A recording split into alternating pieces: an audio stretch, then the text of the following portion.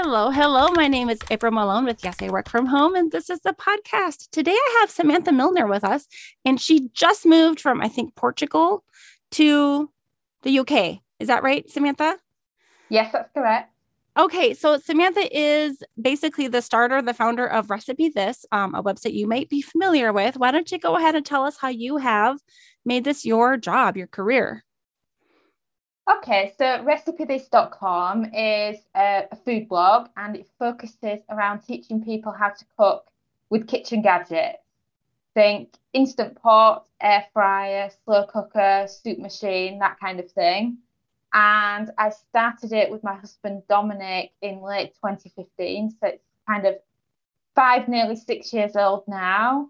And we started it because we used to do what a lot of people do these days, which is freelance for clients, manage sites for clients, manage people's social media like Pinterest and things.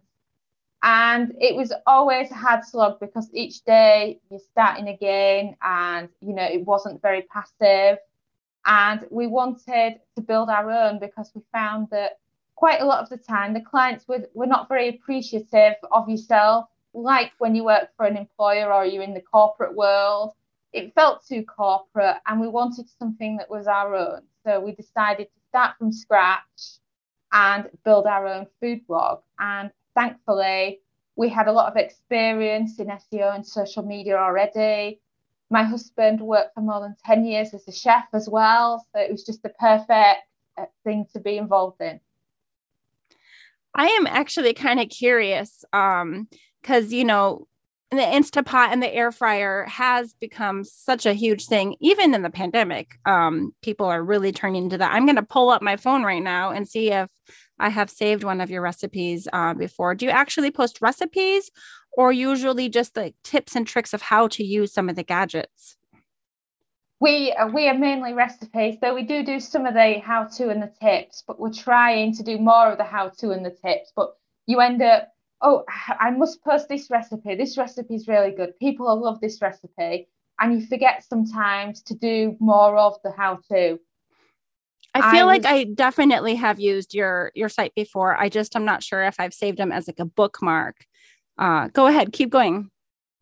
I was looking the other day when I was updating my stats for the year, and I realised that we've already published about 200 recipes so far this year, and we're kind Oh, of wow. recording 11th of August, aren't we? And that's like, whoa, I've done 200 already. My target's about 350 for the year, so we're on target.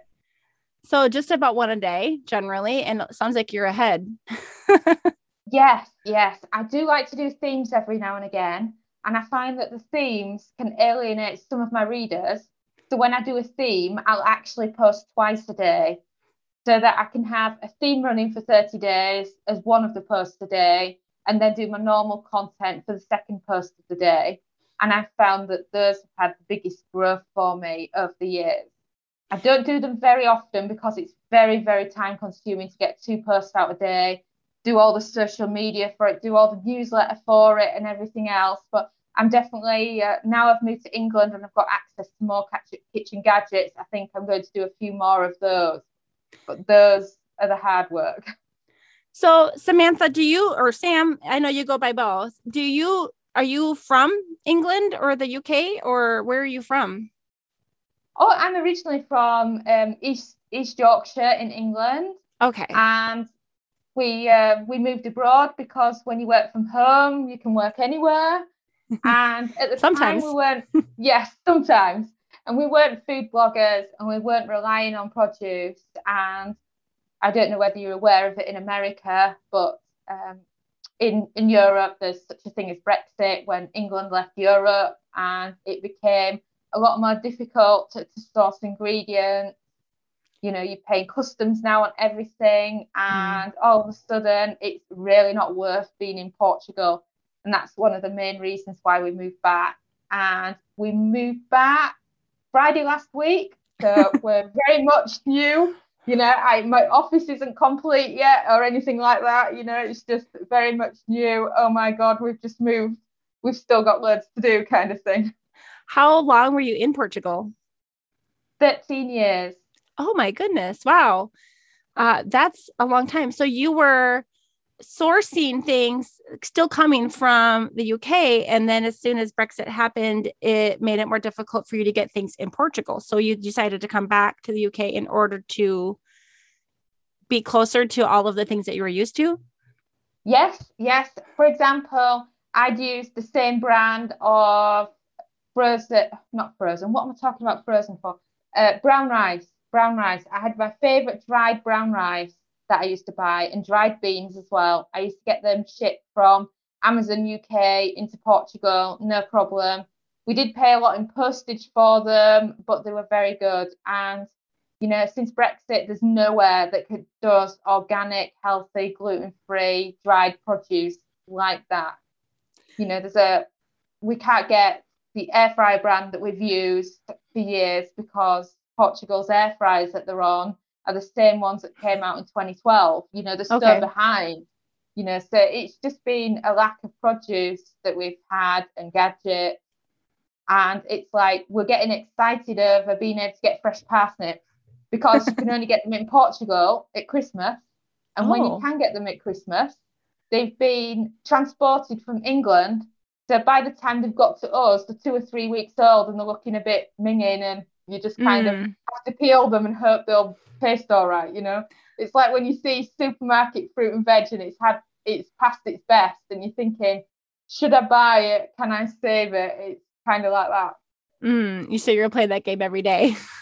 Yes. Oh man, so. I use parsnips in one of my soup recipes, and I'd be pretty sad if they were only available at Christmas time. Wow. Me too. It's summer, not exactly parsnip season, and I can't stop eating them because I've missed them so much. I keep putting them in all sorts of strange dishes as well. And my husband will start eating and say, "You've put parsnips in this, haven't you?" They're like big white carrots, right? Yeah. So they work kind of like, they work kind of like a carrot would in a lot of things, I guess. When I grew up, they would grate carrots and put them in our Jell-O. They would try to hide carrots in lots of things. I like that. So you just made this big trip home, and your kids, how old are they? Like, were they raised in Portugal their whole life? Well, our children are age 4, 6, and almost 20. Okay. So my eldest one, he moved to Portugal when he was 6, almost 7. And now our daughter is returning to England at the exact same age as he was when we moved into Portugal, which is really, really strange to have got the age spot on there. Interesting. So, and did your 20-year-old come with you home again?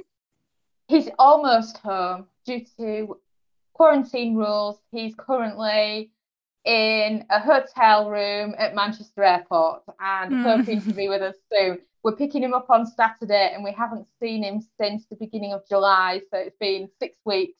Oh, wow. Without our eldest. So we're very, very excited to see him at the weekend.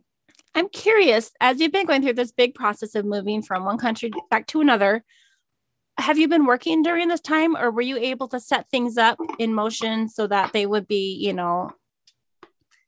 scheduled out so that you could just focus on moving?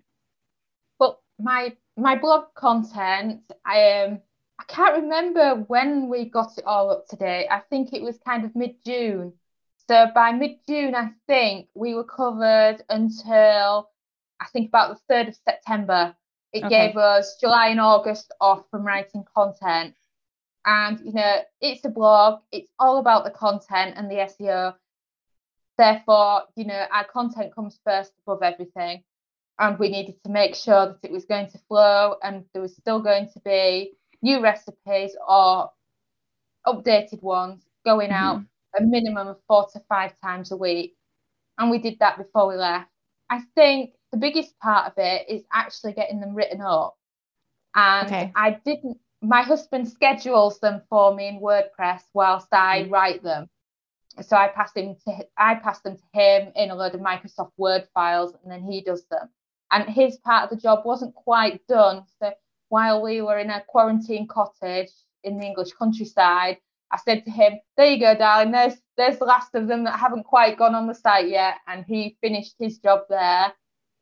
And then apart from that, we've just had the main admin kind of management side of things to deal with, comments that have come into the blog, dealing with all our emails, making sure our team's happy and they've got their work, keeping up to date on social media. So all in all, I would say that we've been running the site on maybe 4 or 5 hours a week at the moment Oh, throughout wow. July up until now. And I think now we're going to be going on to about 4 day a week again for the remainder, because the school holidays here are different to America. We don't go back until about the 9th of September, you see. Right. I grew up in Minnesota in the north. And so they had that calendar where we would do it after our Labor Day, the first Monday. It would be the day after the first Monday of the month of September. I'd have to look at a calendar to see what day that is this year. But in Arizona, it's hot in the summer. And so we actually send the kids to school in the summer, and then we take a longer break in the fall, the spring, and then even at the winter holiday. So it's very interesting. The USA has, pardon me, 100 different schedules. It just depends on what your state and what your school district has decided. Yeah. Oh, right. I actually thought that they all went back to school mid-August, because there's always somebody moaning at me at this time of year saying, oh, I'm really, really stressed out because school's just about to go back. And I always kind of forget it's their time. And oh, yeah. In Portugal, like parents say, what do I do with my kids for 6 weeks in the summer holidays? In Portugal, they get 12 weeks off for a summer break. They break up. That's what it was like when I was a kid. Go ahead. Yeah. 10th of June till about mid-September, because Portugal is just too hot. Yep. You can't possibly send them to school when it's, I think in your temperature zone, over 100 degrees every day from mid-June right through to late September. And it's just not very productive for them. Yeah. Well, they start even as early as the end of July here. And again, it's too hot, but here everything is air conditioned, because our temperatures can get as hot as like 50 degrees Celsius, 120 degrees. We've seen it like that, but on average about this time of year, it's 110 often. Today we have monsoon season right now, so it's been raining a lot. What about language? Did you all have to learn Portuguese? English is very widely spoken in Portugal. It's a very tourist-led area. If you were in the countryside of Portugal, away from where the tourists are, I think it would probably be essential. But our eldest does speak perfect Portuguese, and Portuguese is his first language because he's been in Portuguese education. Our youngest kids know a fair bit. But myself and my husband, we know enough to be able to go down to a government office and deal with something, or go to the doctors. But I wouldn't say either of us was fluent. Did you say that your eldest, his first language, I mean, obviously he learned English until he was 6, but did they do school in Portuguese, or do they have international schools too? Yes, there is international schools, but he went to a Portuguese school. Yeah. And you couldn't tell him apart from his friends when they're speaking Portuguese together. Portuguese is his first language. His English is really good. He just struggles a bit sometimes with some of the grammar because it's not his first language.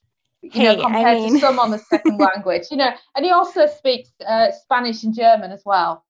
Okay. Yeah, that makes sense. Honestly, even those of us who are native English speakers and even teach English, we still sometimes struggle with the grammar. We do. I'm sure that some of my listeners have probably heard me bumble a few words here. Now, you mentioned a team. You said you're trying to give your team the things that they need and make sure they have their work. What team members do you have? Like, what kind of tasks are they helping you with? Well, there's myself and my husband and our eldest son, Kyle. And myself, I kind of feel like I'm the office manager sometimes, because I'm the one that's in charge and saying, we need to do this. And I'm spreading out the tasks wherever's needed. So I'm the one that's doing the market research. I'm the one that's planning recipes. I'm the one that writes them, takes the photos. And my husband is more the technical. Mm-hmm. I know a lot of women in business, the entrepreneurs, a lot of them, they pay a lot out to technical companies so that if they've got a problem, it's dealt with straight away, and then they don't have to worry about anything, you know, if the site goes down or whatever, or if a plugin on the WordPress needs updating. So I don't have any of that to deal with because my husband does it. He loads the posts onto the site. He does a lot, you know, behind the scenes. He's kind of the IT dude. But he was the chef too. So are you testing recipes Yeah. in your kitchen, or are you developing recipes? We do both, really. We're testing them in our kitchen. We're developing the recipes. You know, a lot of them are quite easy recipes, so they don't really take much of our attention. You know, we're in the air fryer niche. People want to know how to cook frozen fries in the air fryer. You know, when you're doing those kind of recipes, you can do 5 or 6 recipes in a couple of hours. I've definitely Googled how to cook frozen fries in the air fryer. Like, I know I have Googled that. Yeah, exactly. Everybody wants that kind of thing. So there's a lot that are quite easy, and our readership, a lot of our readers are over the age of 80. They live on their own and they don't know how to cook, and they rely on us to give them the easiest of the air fryer recipes. So we're obviously testing a few at a time. And, you know, my husband's a chef, you know, so if he was in a kitchen, you're batch cooking lots of recipes. The same applies to us. We'll often do 5 recipes in one go, in one day. Like, but we get all the chicken recipes done at once kind of thing? Yes. What we did, I can't remember when it was. I think it was early June. We have some KFC chicken recipes on our site, and we're in the process of updating them now. What we did is we set up our production line, and we did lots of different breaded chicken recipes in the same day. Mm-hmm. You know, you can then reuse the process shots quite a lot between the different posts, and it helps organize yourself better. Oh, right. So my husband's always there to help me. You know, he's much quicker with the kitchen prep than what I am. You know, so I can pass some of that on to him. Like, for example, we were doing the KFC chicken, and it's better just to chop up some whole chickens. I don't like chopping up whole chickens. I don't know anyone that really does. You know, he's quickly chopped them up for me. You know, he breads better than me because I'll leave the odd patch where the chicken looks bald when it's come out breaded, and he'll just do that kind of thing for me. You know, if I need a hand shot, I'm always scared to death of those mandolins that people use to very thinly slice vegetables. I'm always convinced I'm going to cut myself on them. Mm-hmm. And we were doing some dehydrated fruit. So I'm actually looking. You can do those. I'm looking right now at the dehydrated watermelon, which looks kind of fantastic to me. I grew up loving watermelon. My mom, it's probably her favorite food. I would say we had it 2 times a day when it was in season in Minnesota, but my husband hates it. So, but my kids like it. I like dehydrated things, but oh my goodness, you'd have to lose a lot to dehydrate watermelon. Yeah, it wasn't that bad actually. It was really nice. I really enjoyed it. You know, I never grew up with watermelon because England's not hot, you know, and I think the closest I came to learning about watermelon is the scene from Dirty Dancing when she says, I carried a watermelon. That's the only thing I knew about watermelon, you know. And then you move to Portugal and it's like, if you don't eat watermelon, you will die in the summer because the dehydration is that bad, you know. So that's when I got into watermelon. But prior to that, I didn't know anything about watermelon, and I quite like it. That's really interesting. I just assumed that since I grew up with it, everyone did, but I guess it's kind of one of those things. Yeah, that's great. So basically, you're not only cooking, but because of SEO, you have to write a blog post. And I know people are like, just give me the recipe, for crying out loud. But in order to get found on the internet, that SEO requires words, right? Do you want to talk about that a little bit? Yes, it very much does require words.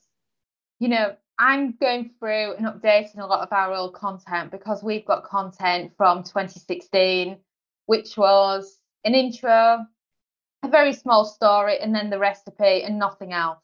Mm-hmm. Whereas now today, you know, Google expects you to do 1,000 words for a recipe, which is ridiculous. Yeah. But, you know, I've found that Google does reward you for those posts, and they do like those posts. But what I like And about your site is that you allow people to jump to the recipe because not everyone does. You've got that link that'll say jump to the recipe. yes, yes, yes, I have. Yet you'll still get 10 people moaning at you, leaving 1 stars on your recipes each week, saying, complaining that Too they just many want the words. recipe. Yeah, yeah. All they have to do is click jump to recipe. It's It's not a brain, is it? it was You there for know, you. yeah, So you're not only telling a story, you told the Patrick Swayze, and baby, the Dirty Dancing recipe about the watermelon.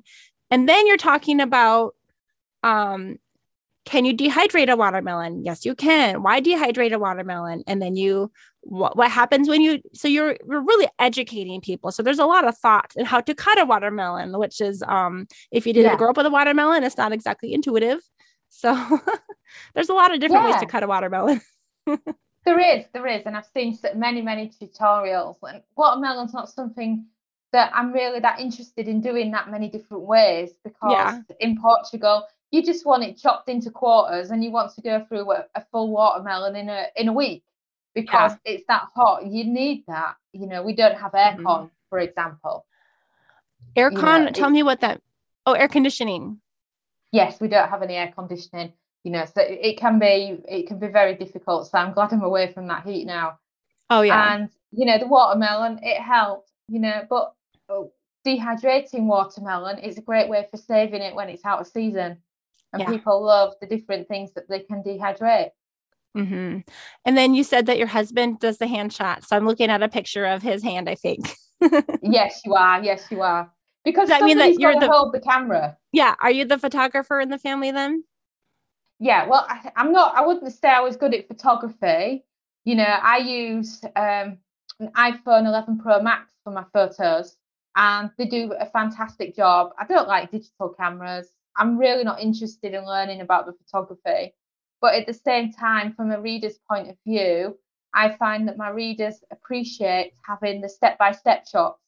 Mhm. Whereas on a lot of recipe sites, you just see lots of perfect images and no idea Pinterest. of how you got there. Yeah, Yeah. yeah, They just look pretty, but it's usually just like the same cupcake from different angles and with different backgrounds and stuff. So yours are a little bit yeah. more practical. Um, The way we focused on the practical, we focused on the helping people like that. Our photography is probably not the best in the industry, but it's quite a lot better than our competition. okay. And Yeah. then there's those in our niche, our competition, if you like, that take better photos, but they don't have the step-by-step photos that help the reader, so we have hmm that balance. I should go through my history and see if I can find which one I've read. Probably something like do you have one on sweet potatoes? Like how to air fry sweet potatoes? Yeah, we have quite a few on sweet potatoes. I bet. So even in your recipe, you do include the pictures, but they're just like the bare minimum. Like this is what it looks like when you do this step, which is for someone who is 18 and out on their own for the first time and making a recipe they've never done before.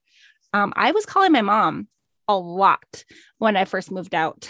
Now I can just use my phone and the internet. I'll find another reason to call her, but your step-by-step tutorials here are definitely making it easier, I think, for a lot of people to get started on cooking. Yes, I think a lot of people find it difficult, but my audience is more your older audience, and their problem is that you'll have a guy that's on his own, he's been widowed, his wife cooked for him for the last 50 years, and he's never cooked in his life. And he just Yes. wants something simple that he can eat for dinner. He wants to be able to do a quick pork chop in the air fryer with some veg, some potatoes or something like that. He just wants the simplicity of it.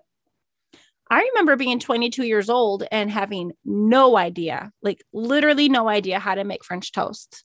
And I think that it was just one of those things that my mom always did. And my mom is an excellent cook. She grew up in a household where it was kind of a throwback in time. She was raised in the 60s and 70s, but they made everything from scratch. They made their bread from scratch. They made their soap from scratch. It was almost like 100 years before they made everything from scratch. They were a farm family in a rural area, and they were very self-sufficient in that way. When I was a kid, my mom would usually just have me stir things, and I could bake pretty well, but I think that since she already knew how to do everything, it was just easier to do it and then just have me help rather than have me do it on my own. Maybe because of our personalities being a little different. And so there's certain things I could totally do by myself, and other things I had literally no idea.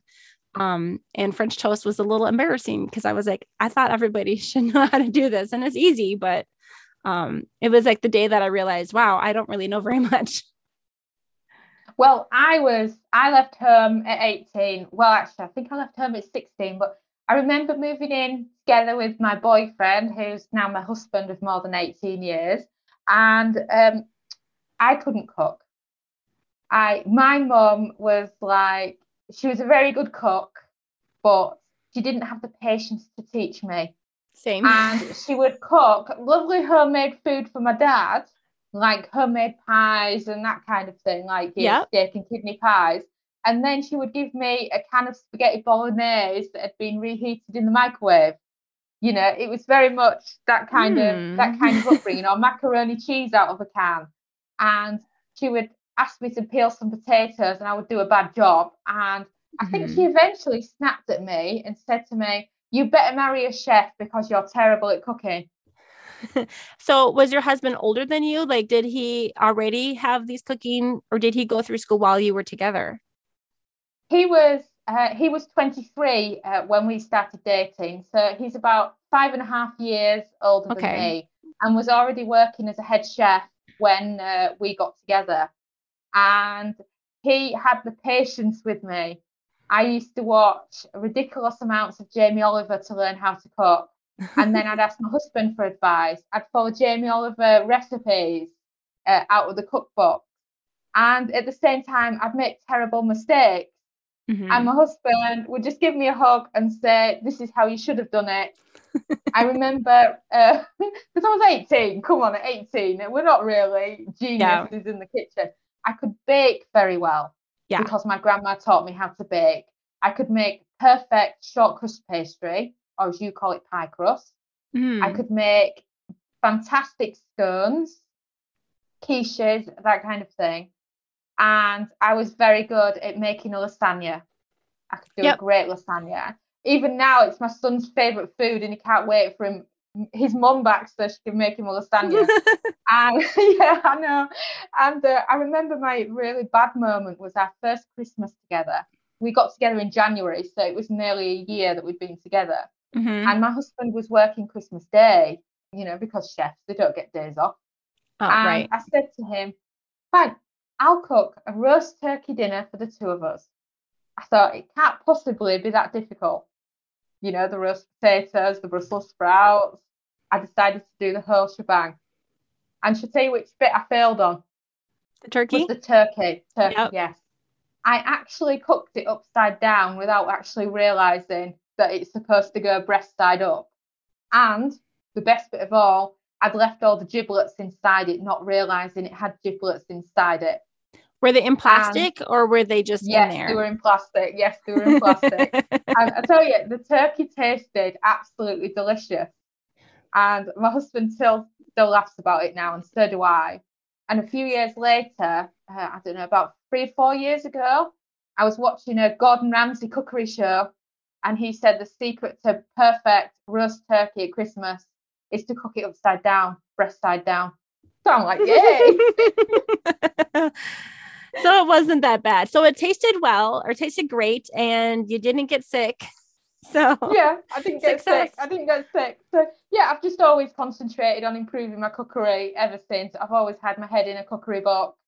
You know, my mother-in-law, she's not with us. When she was young, I think probably when she was about 16, through church school, I think it was, she was given a very old school big cookery book, one that's very popular in England, but you won't have heard of in the US. And it was massive. I think we're talking 1,200 pages, no pictures, you know, the really old school type. And I followed a lot of recipes in there over the years as well that I've really liked. You know, so you just kind of learn as you go. My mother, in that, you know, rural community that they grew up, it was very German. And so they had a cookbook that I guess the church was 100 years old from like 1870 to 1970. And they did a Yeah. cookbook, and I got one. I actually have two. So I have one I can pass on to my daughter as well, or one of my daughters at least. They'll have to share. I have two daughters. But I mean, the recipes call for things that we don't generally use often, like lard, not very common anymore in the US. I have watched a little bit of the, what is that famous cooking show in the Britain, the Great, what is that one called? Oh dear. It's a British big Bake Off, I think you're thinking of, aren't you? Yes. And the recipes are very different. Like when you said pie and you said kidney pie, like usually pies are sweet in the US. And so we don't have as many meat pies unless it's like a chicken pot pie. So yeah, there are some different traditions definitely from your area to ours. I noticed that Yes, you do, definitely. you have What the I imperial. actually, what I Oh, actually did that helped me grow my business, which sounds ridiculous, is I mhm, actually hired this 75-year-old guy from the US. He was from Michigan, and mhm. I hired him just to teach me about American cookery terms and American produce because I was getting more and more of an American audience, and he taught me about so many different foods and things. So I am pretty good when it comes to American terminology about food. Wow. Well, you said cookery book, and we would usually call it like a cookbook. Yes, you would. You Just would. little things like that. Yeah. Oh, it's So, like the zucchini versus courgette, the eggplant versus aubergine. There's oh God, what do you call it again? Confectionery sugar versus icing sugar. There's mhm. just so many of them. You know, it's like Yes. we would never say chicken pot pie, it'd just be chicken pie. Or England's Oh, really into its pies, so it'd be chicken and mushroom pie, chicken and leek pie, steak and kidney pie, you know.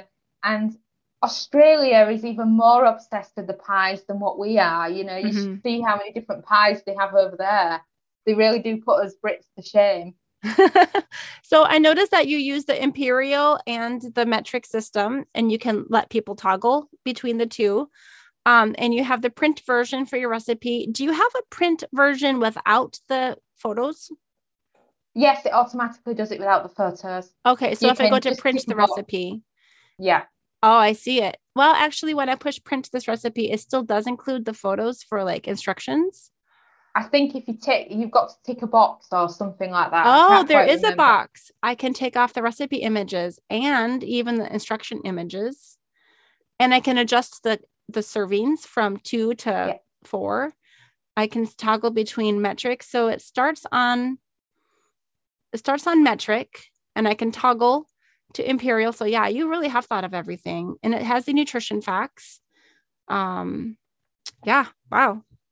Great. I Well, guess it's what? probably developed over the course of 6 years. Yeah.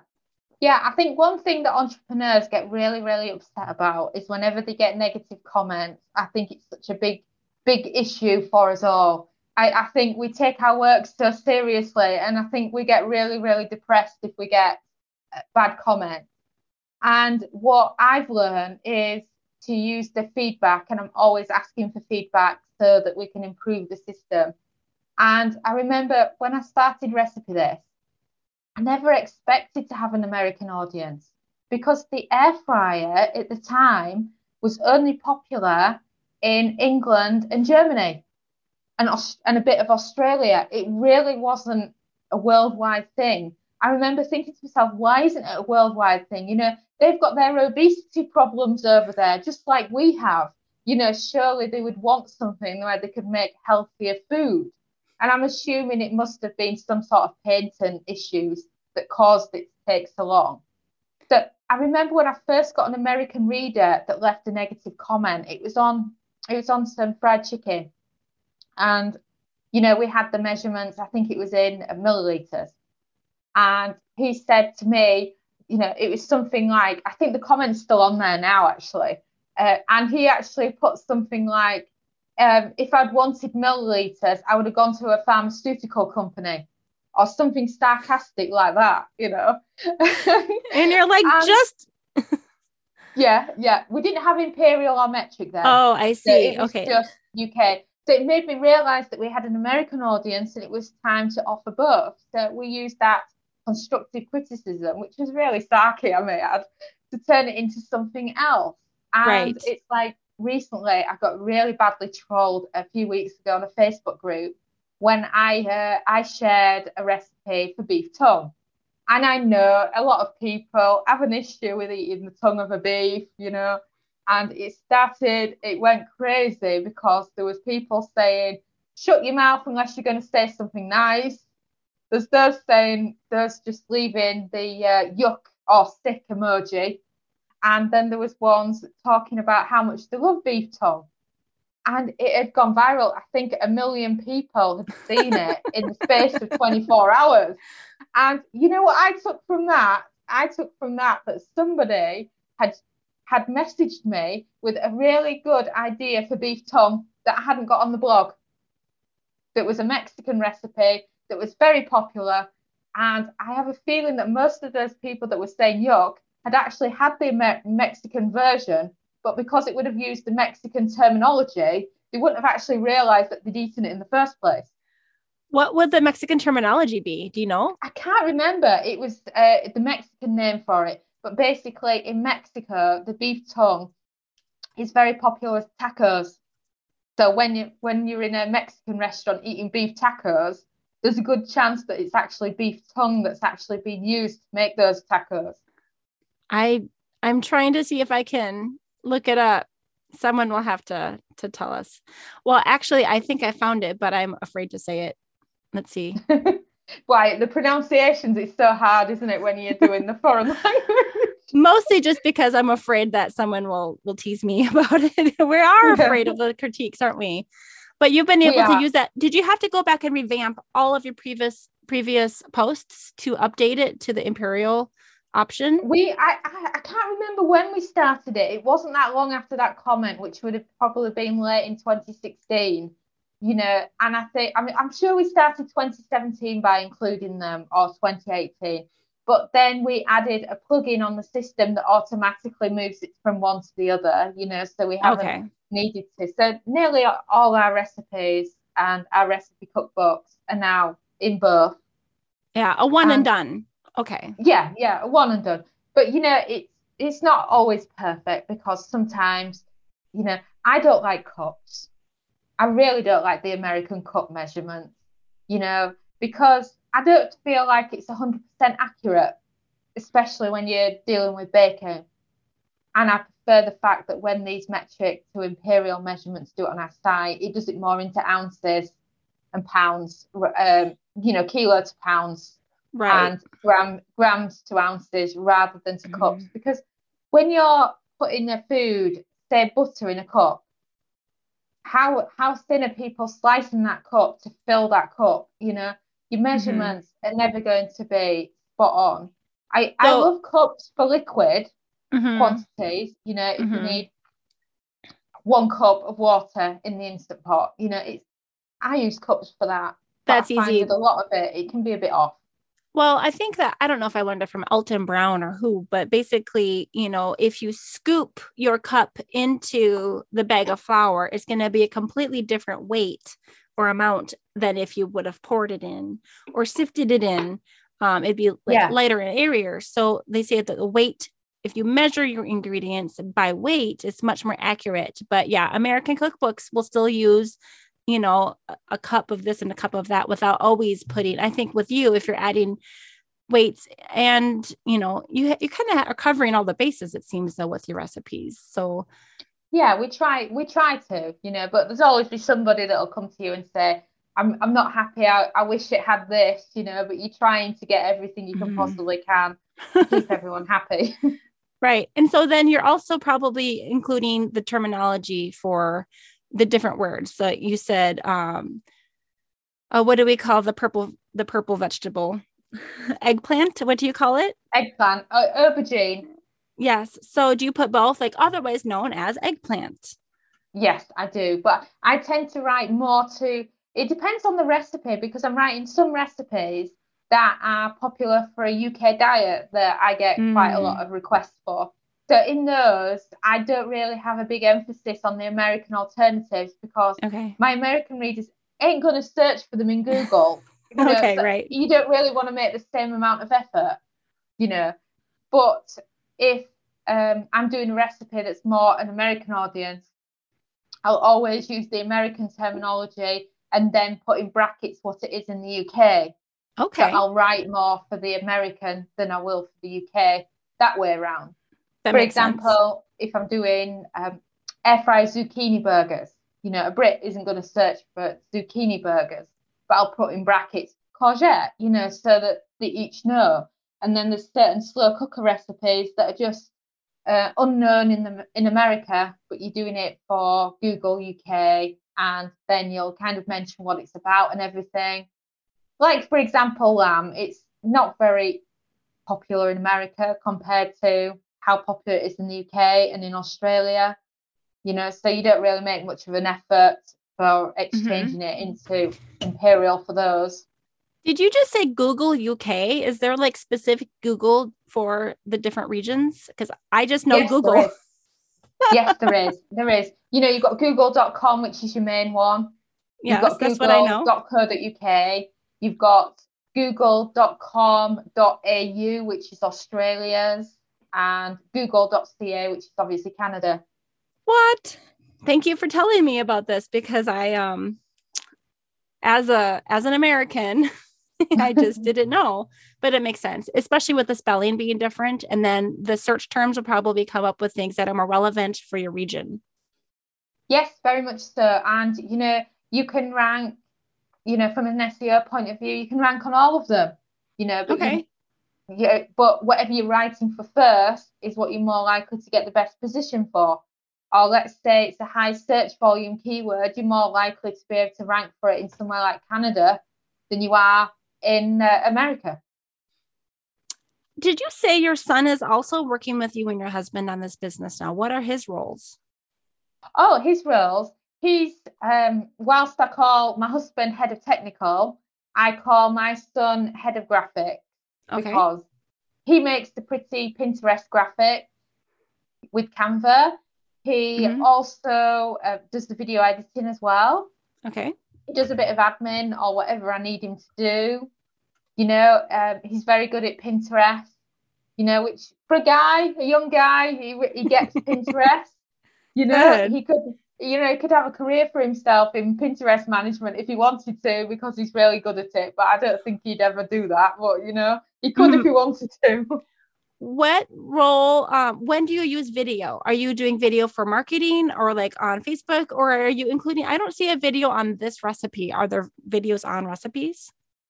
Yes, there is, but not on all of them. You know, we only started doing videos and taking videos seriously at the beginning of this year. Okay. You know, and obviously we've got more than 1,000 recipes on our site. You know, you can't achieve all of them at once. I think we're up to just over 100 videos now that we've got on YouTube.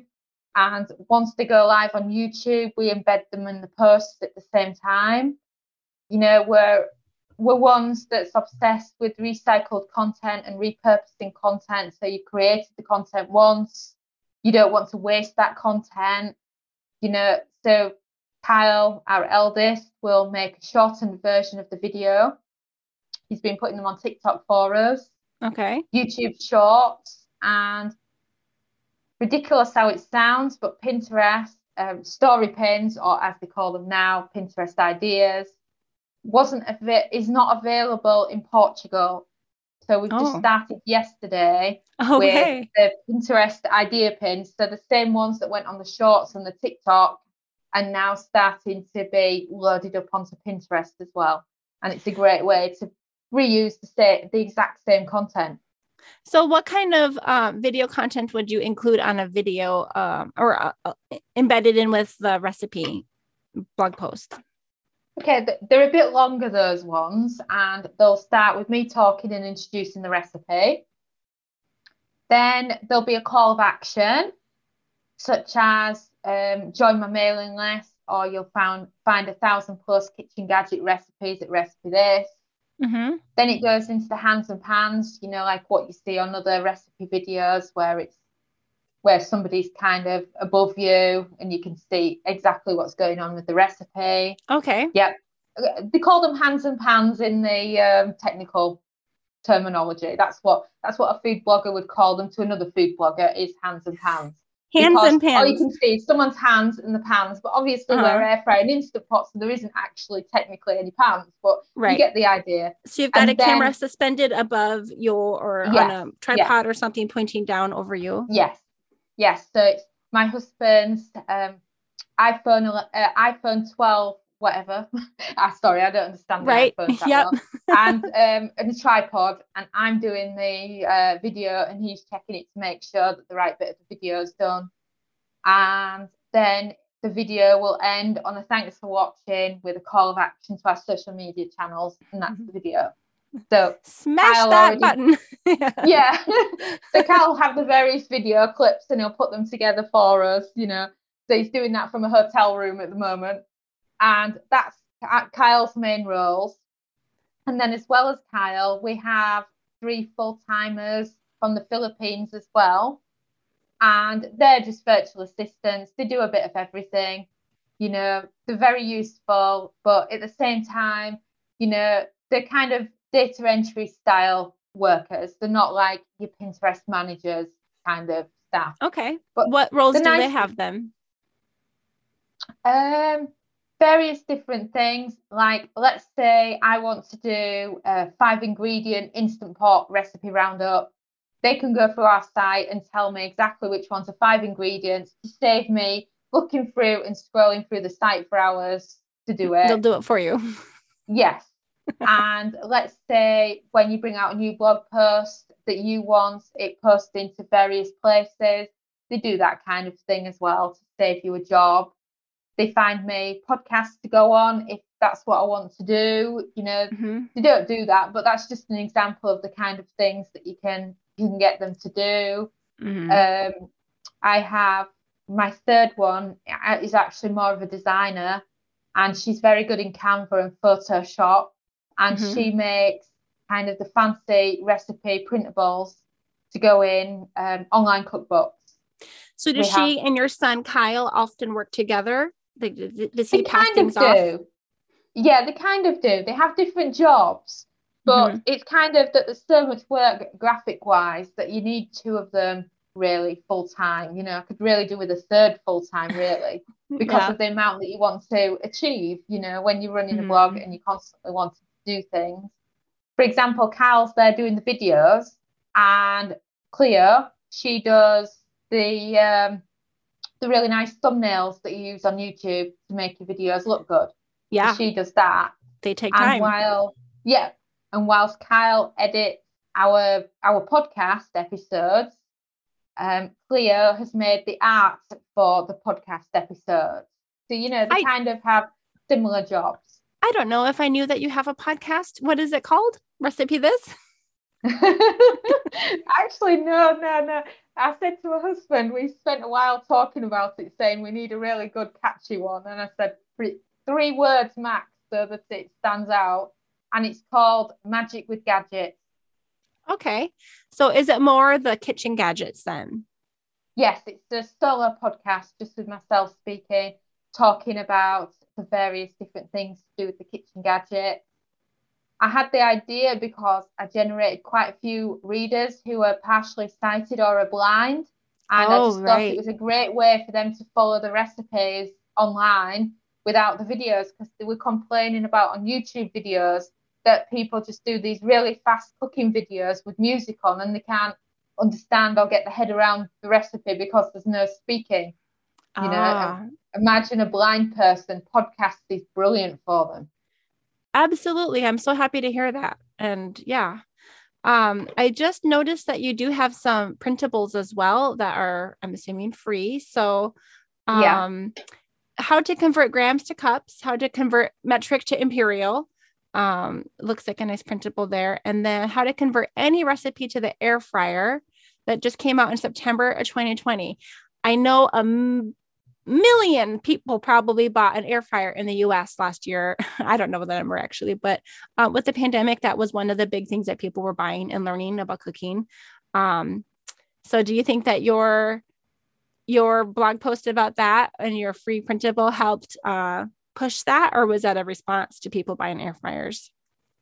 Well, you know, you talk about how many people are interested in them. I remember looking, and I think it was October last year, 1 million people that month just searched the word air fryer, and that's without all the different terminology that people did.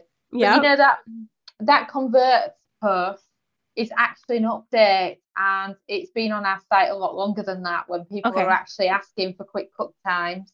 And I found that things like that are a great way to show people how to do it. They can join our newsletter, and we have plenty more of those. And it's always a reminder that I should do more, you know, because somebody's always asking for a certain type, and I'm always thinking, I'm too busy with recipes. I need to make an effort to do more of these for people. I think my husband's parents gave us an air fryer 2 or 3 years ago, but we didn't really use it for the first year. I mean, maybe a couple of times, but I think in the past 2 years more, especially the last year and a half, we've definitely been air frying a lot. He loves to make traditional style chicken wings in it and just gobbles them up. That's his favorite. And it's so much, one reason I like the air fryer is because it doesn't stink up the kitchen with the oils. I hated the smell of him frying in the pan with oil, especially if I had been pregnant. Oh, it's just the worst smell. And the air fryer doesn't bother me at all because they're not using all the oil. It smells pretty good, actually. So air frying is just like baked plus grilled and deep fried in one. It is. I think that the thing that one of our friends came around earlier, and he's never had an air fryer. And I've told him to wait until I've got another sample one from one of the companies, so then he doesn't have to pay for one, you know. Yeah. And he said to me, because someone that's never tried one before, and said, oh, it's quicker cooking time. And that's all that he'd taken from all the adverts of people talking about them. Mm-hmm. Whereas to me, I find that it's the reduction of the oil and how crispy your food actually is with it. Yeah. And, you know, it's the quicker cooking time, but, you know, it doesn't get as hot, doesn't an air fryer, to an oven. It's like I was using an oven today for the first time in ages, and I burnt the food because I'm not used to how hot an oven actually gets. You know, when you maxed out an oven, you know, it's a lot hotter compared to what an air fryer is, you know, so it doesn't take as long to cook something. But, you know, I just love how crispy it makes food with hardly any oil at all. Yeah, it's pretty fabulous. Sweet potato fries have been my thing that I like the most. My kids have been eating French fries and hash browns, so not always the most healthy choice, but do you do a lot of vegetables as well? Yes, we do. And, you know, you talk about the frozen food as not being healthy, but there's still an improvement for the average family that is putting them in the deep fryer every day. That's like them going from the deep fryer to oven baking them. It's still a better choice, you know. But of course, yes, you can do the ultra healthy things in there as well. Oh, go ahead. Frozen vegetables are absolutely fantastic in there. And the thing about frozen vegetables to understand is that frozen vegetables, when they are frozen, you know, in the factory, they're at their absolute best and often in a better condition compared to when you buy fruit and vegetables from a supermarket. They've sprayed them with things to keep them in the supermarket for longer, you know, so you can actually do better off frozen vegetables, cooking those. I've heard the same thing about frozen fruits. Like they pick those blueberries and their strawberries at their absolute prime rather than having to transport them for days or weeks. Yeah.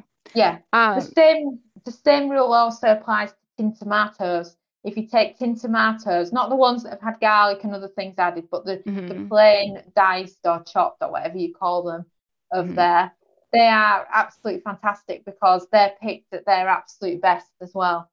Right. Okay. So tinned tomatoes would be canned tomatoes in canned the US. tomatoes. Yeah, but not the tomato sauce brands, you know, that you get, because they often put sugar in them and things like that. But actual canned tomatoes are absolutely at the best and perfect for cooking with. Okay, so one of my favorite things that what do I do? I roast some vegetables. My mother-in-law has this recipe, and it's just I think it's parsnips, carrots, I want to say Brussels sprouts, maybe broccoli, but not usually. maybe some small baby potatoes. And we cut them up and we roll them in a little bit of like olive oil and salt. And we lay them across a baking sheet, so like a jelly roll pan.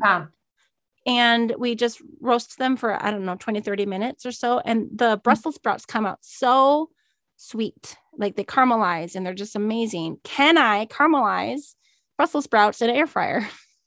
Absolutely, absolutely. But the thing about the air fryer is because it's like having a bad oven in a way. You know, like when you're in student digs and you've got that bad oven that cooks things from the top and doesn't cook them all around. Yeah. And until you get used to the oven and the way it cooks, you're always going to burn your food. Do you just take it out and shake it a couple of times and stick it back in? Yeah. So I find that what you've got to do when you're cooking Brussels sprouts, for example, is to either steam them first, because it really helps speed up the cook time then.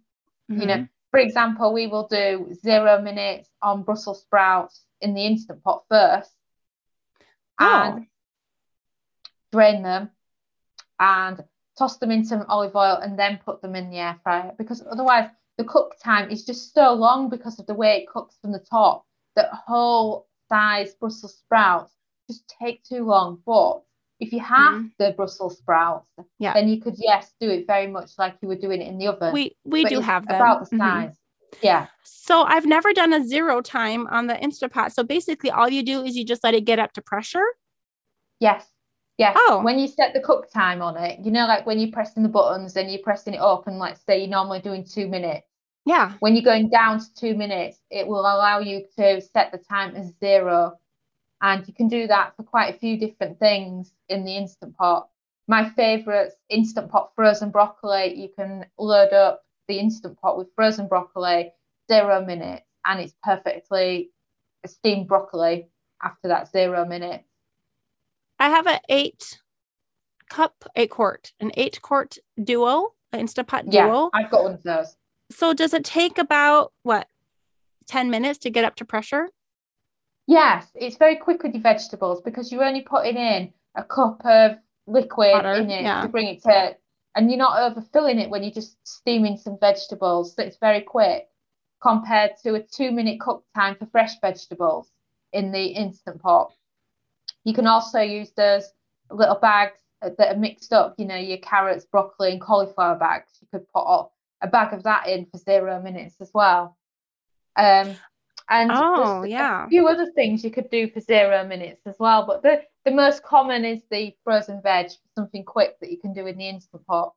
I'm going to need to spend some time exploring your site. I wanted to see, I learned recently that you can get, like, I have a steamer basket, but I've heard that people can even like cook multiple different things in the Instant Pot at the same time.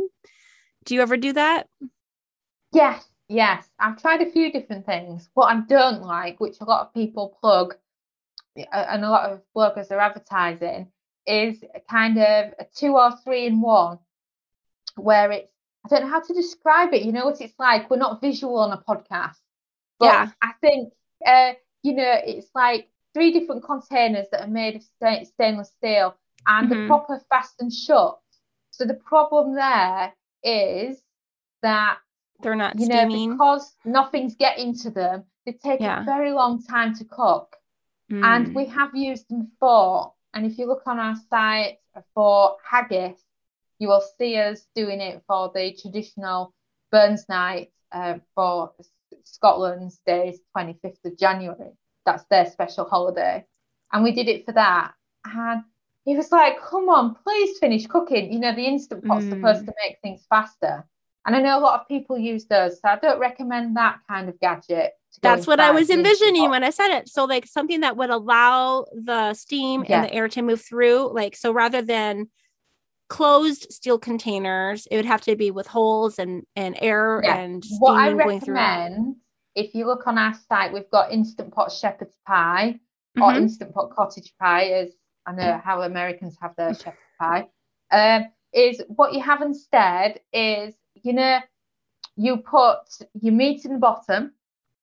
So imagine that you're sauteing your meat in a pan normally for making a shepherd's pie. So your lamb, your onion, your carrots, your peas, etc. So you're doing that in the bottom section of the Instant Pot. And then what you do is you can use the trivets that come with the Instant Pot, and you kind of stack that over the meat so that it creates a new level. And then you add a steamer basket on top of that. And then on the one on top of that, you have your sliced potatoes, which can then be your traditional topping for your shepherd's pie. How do you get the potatoes over the steamer basket? Because what you do is you're using your trivet that comes with the Instant Pot, and you're placing that over your meat. Mm-hmm. Yeah.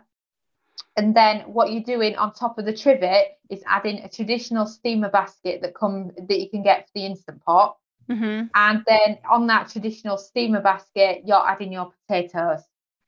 Okay, so into the basket, the potatoes go. Yes, yes. So the potatoes are going into the steamer basket, so that when it's finished cooking, your potatoes are ready to be mashed and your meat below is ready for serving. So it's I like this. A lot less washing up to make a shepherd's pie compared to how many pans that you would normally use. And you can do that with several different recipes.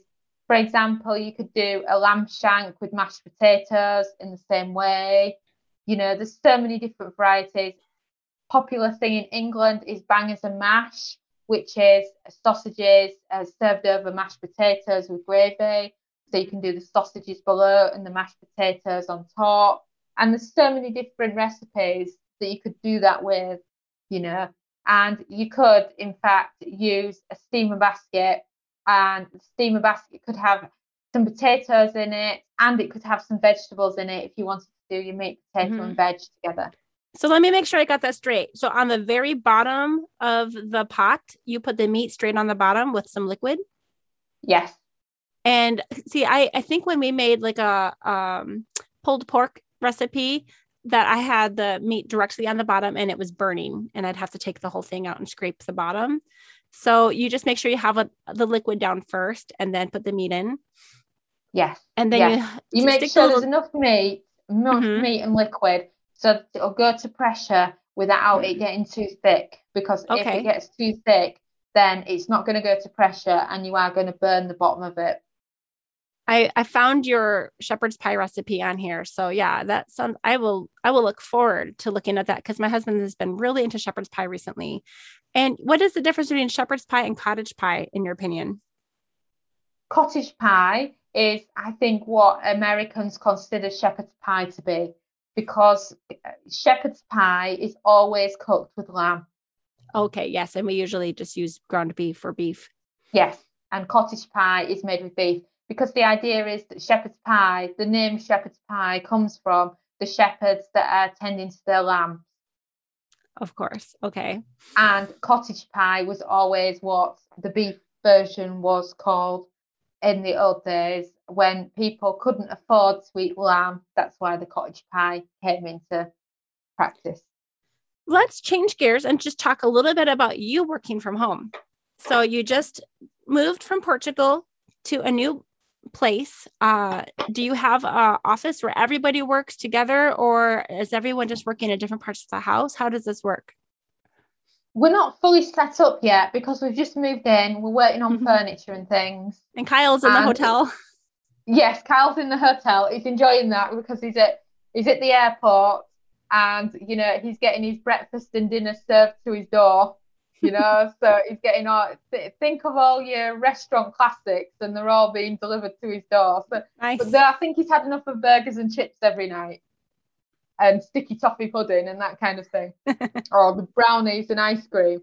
Well, at the moment, the long-term plan is that we've got a very small bedroom upstairs, and it's big enough for a bookcase, one desk, and maybe a bit of shelving. So that's going to be used for when we're recording podcasts. That's where I am right now. Okay. And it would be good I want to do some YouTube videos where my face is on the screen. Mm-hmm. And then you can eventually get a nice background going, so that it would be great for that. And then, as well as that, we've got what they call in England a conservatory. I know they don't have them in America, but the kind of rooms that are often off the dining room or the kitchen.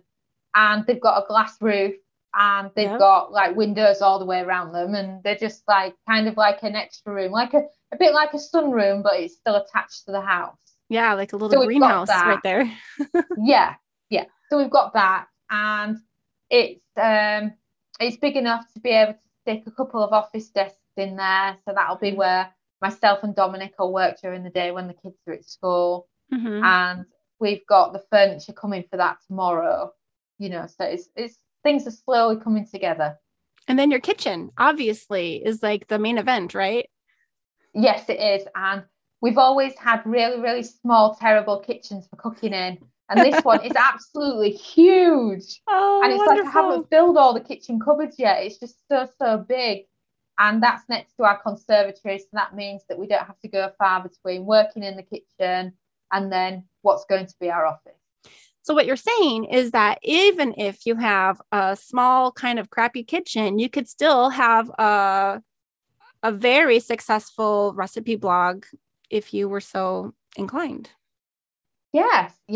Or a good example is the YouTubers. There's a lot of YouTubers from India that live in the slums of Mumbai, and they've got some of the smallest, ugliest, tiniest apartments that you've ever seen.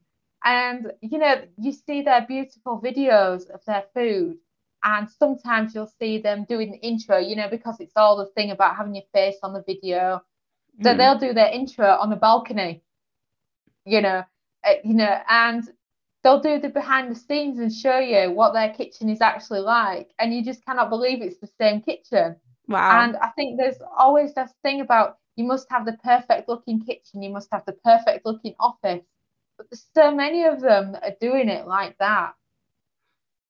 Okay, so basically videography, having a good angle and just keeping your shots framed in correctly, it can hide a lot, right? Yes, it can. You know, before we moved to England, when we were in Portugal, we did all the videos from our dining room table because our kitchen just is not practical for it. We don't have the workspace in the right place to be able to do it. I just realized that my office door was open and in the video screen. But yesterday I was doing a focus mate session with someone. So I log into this website and basically two people are just working together side by side on camera like this for 50 minutes.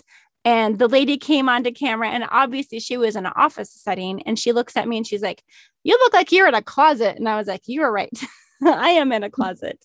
So it is what it is. I mean, I have, you know, a podcast and I am in a closet. And at first I was like, should I be embarrassed? No, I'm not. I was able to make an office out of my closet and I did what I needed to do to get it done.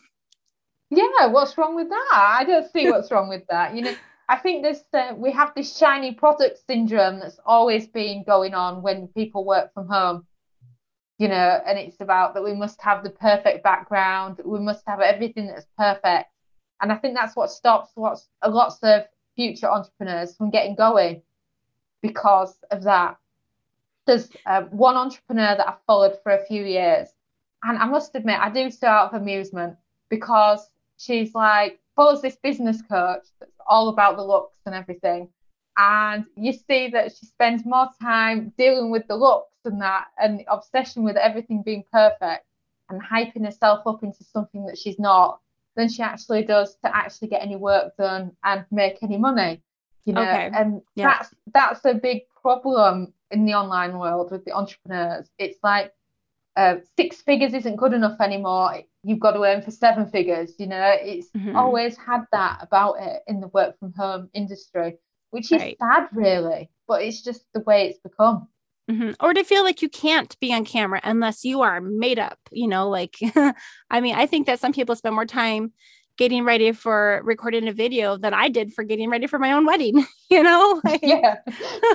I know what you mean. I know what you mean. It's like, I haven't been able to get a haircut for a long time because of COVID.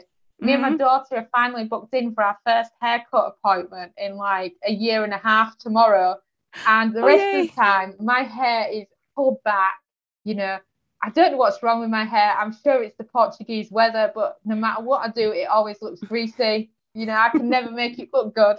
And I've never really been big on the makeup anyway because I wear glasses. Yeah, you know, same. I don't see the point. Right. I can't be bothered with any of that. I cut my own hair last year with my husband, and it hasn't been cut in a year now. And it had been a year before that. So I haven't had a good haircut in over 2 years. So I'm ready to do that. But yeah, we just took some bad scissors and we just cut it myself, and it was better than nothing. But better than nothing. I like that. Mine's just grown really long because it's been like 2 years since I last had mine cut.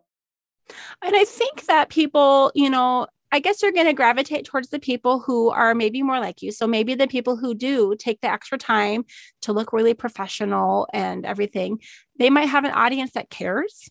But I don't know about you, but for me, I like seeing people who are everyday people in their own home, not having to try to put on a show. I feel like I resonate with those people more and might actually be more inclined to even listen. Yeah, I think it's the girl next door syndrome, isn't it? I think that's probably because I've got an older audience as well, that they like it. They often say when I reply to an email, "Oh, you're a real person." Of course.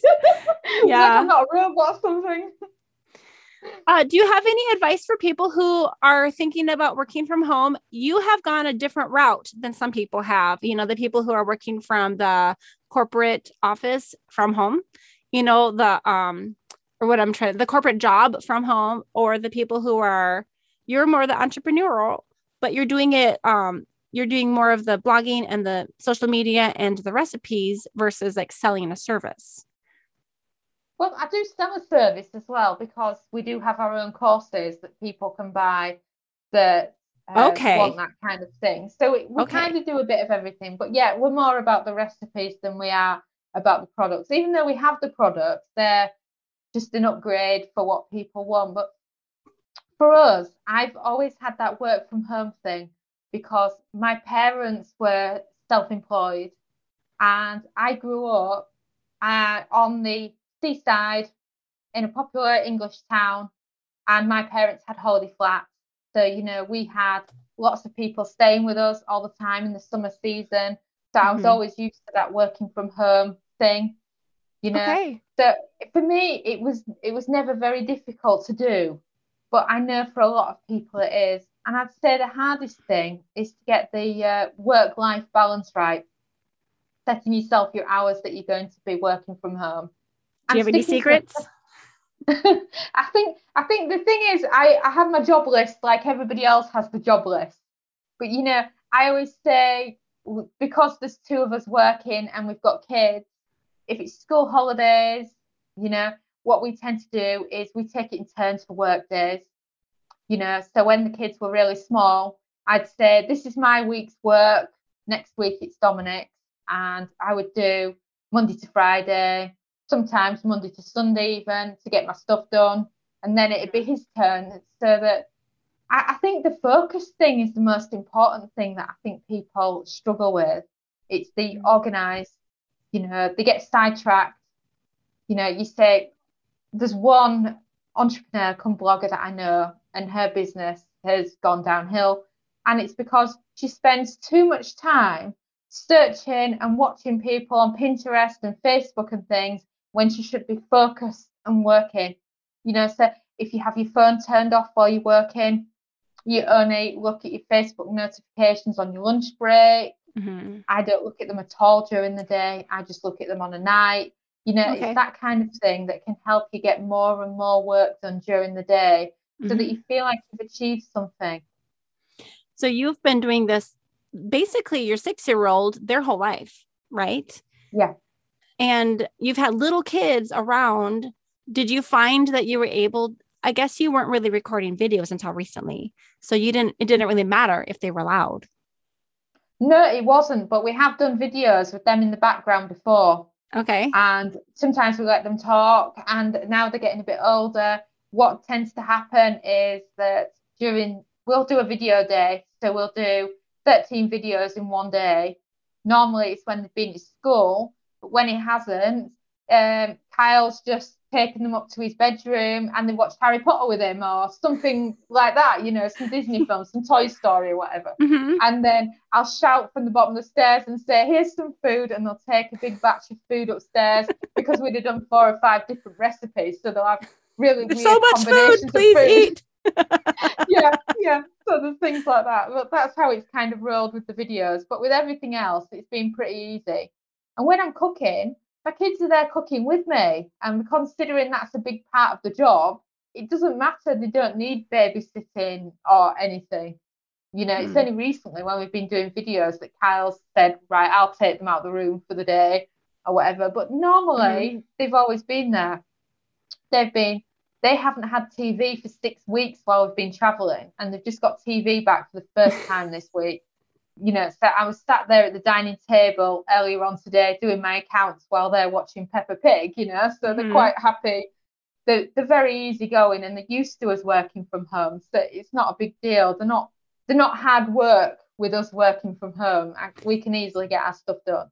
So what I'm getting from what you're saying is that you've been able to work from home and be with the family almost the entire time. Your husband and you would just take turns, but you'd all be in the house at the same time. I'm thinking about some of the people who are thinking about working from home, and the very first thing they do is they go apply to like one of those call center jobs where they're required to lock the door, you know, and hire someone to watch their children for them the whole time that they're working. You know, some of these companies are very strict, and you have found a way to make an income and be with your family almost the whole time. Yeah. And to be honest, there is a lot of jobs where they wouldn't be required to lock themselves away. I mean, for example, everybody's looking for a Pinterest manager these days. Yes. So, for example, when I was working earlier on today, I was doing the accounts and they were watching TV. You know, they're in the kitchen cooking with me. My son is really into his food. He's 4 years old and he wants to learn how to cook. And he's got his own little chef knife. He'll be in there every time when I'm cooking. Whereas my daughter, who just cares about her food all the time, she'll only actually be in there if it's food that she really, really likes. And if it's either way, they both, yeah. Yeah, she's absolutely obsessed with the food. That's so great. Well, we have talked for quite a while, so let's wrap it up. Do you have any advice for people who are thinking about working from home for the first time, or who are looking at possibly having to make it a permanent thing, weighing their options? Well, I think the most important thing here is right now is to go with demand. And that is that right now, Pinterest managers is what's needed. You don't have to be in a locked room working in a call center. Pinterest managers, Instagram managers, and such like are in demand. And with those kind of jobs, you can actually be doing them from your phone or from your tablet. You know, it's like, for example, I'm often hiring for an hour a day just to do promotions on Facebook. So there's plenty of options out there. You know, just look around and see what kind of job suits you best. You know, there's so many opportunities. I mean, when I first started working from home, it was 2005. It was the beginning of the year. I was in university and I just wanted a job that I could stay at home with my kid with. I didn't want to put him in nursery. I just wanted to be with him. And what I actually did is I sold my rubbish on eBay. Because eBay was the thing then. eBay in early 2005, eBay was the thing, you know. And I remember what I actually sold. Don't laugh. It was actually the cabbage soup diet under a more sophisticated name. And it was a PDF before PDFs were a thing, before you had the Kindle and you had all these ebook opportunities. That's what I sold on eBay. So it's about seeing what's about right now and seeing how you can capitalize on it. It doesn't have to be a 40-hour slog doing admin assistant work. You know, there's so much choice. Were you selling a print of the PDF, like a physical copy, or were you selling a digital copy on eBay? Digital copy. So it was an attached PDF. So I didn't know that was possible. Yeah. That's how I used to do it. That's how I got started online. I did that. A very popular thing that I used to do as well was I was a huge fan of the British soap operas. They're not a thing in America, but, you know, they were as popular as what Friends is popular to you, in other words. And, you know, they were a lot better than Days of Our Lives, put it that way. And I had loads of the old videos still. So what I used to do is people wanted these old episodes because you didn't have catch-up TV like you have now. Mm-hmm. So I used to make a copy of the tape for them and sell it to them. And because they were episodes that wasn't available anywhere else on the planet, they would pay top dollar for them. And you'd end up with bidding wars on eBay for them. Were you breaking any laws doing that? Probably. Probably, but they were only my old tapes, so people didn't care. And there were things that were originally shown on Australian TV kind of 5 or 6 years previous to when I was selling them. I think they were from episodes of Australian TV from 1993, and they're selling them in 2005, so they're like antique, so they were in great demand. So that's how I started out. And there's always something that's in demand. I had a guy that just went on holiday a lot, and he wanted his favorite TV recording, so he would pay me to record his TV for him whilst he was on holiday. I think that you're onto something, though. Yeah. Find out what's in demand. I was doing that when I was about 12 years old. I was doing that. Oh, wow. So you weren't doing a paper route or dog sitting. You were like recording people's shows for them. That's amazing. Yeah, I was. And at the time, obviously inflation and everything, I was making about $1,000 a month at the time. And that was kind of back in 1993, 1994 time. So on today's money, that's decent cash. That for a 12-year-old to be making. Very entrepreneurial of yourself there. You must have learned a few things from your parents. That's amazing. Yeah, and that's the thing, isn't it? It's about seeing what's in demand at the time. Pinterest is in demand right now, so is Instagram. But a lot of other things are not. eBay, it's past its best now. People are still trying to make money on Kindle, but you're not going to make as much as you made from Kindle in 2015 because it's not as popular as it was. Yeah. All right, Samantha, I think we are done. Thank you so much for sharing this time with me. It was nice to meet you, and I definitely am going to try cutting my Brussels sprouts in half and air frying them. I am excited about this, and shepherd's pie in the Instapot. And I think, we could all take a page out of that book about looking for what's in demand, but where the market isn't saturated already, right?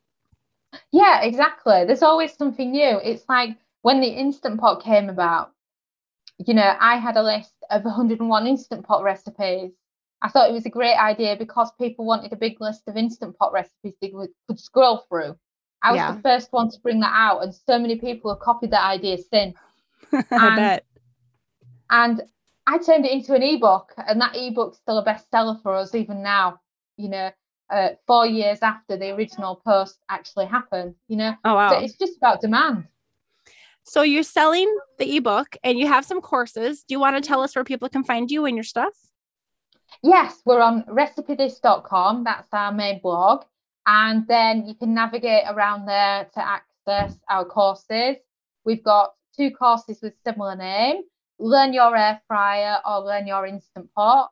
Okay. We've also got many shorter ebooks, and like you mentioned earlier, we've got plenty of printables for people that just want to know how long to cook certain popular foods in the air fryer and the Instant Pot. Very good. Well, all right. Well, let's call it. Thank you so much for sharing this time with me. This has been April Malone with Samantha Milner. And yes, I work from home. We'll see you next time. Thank you.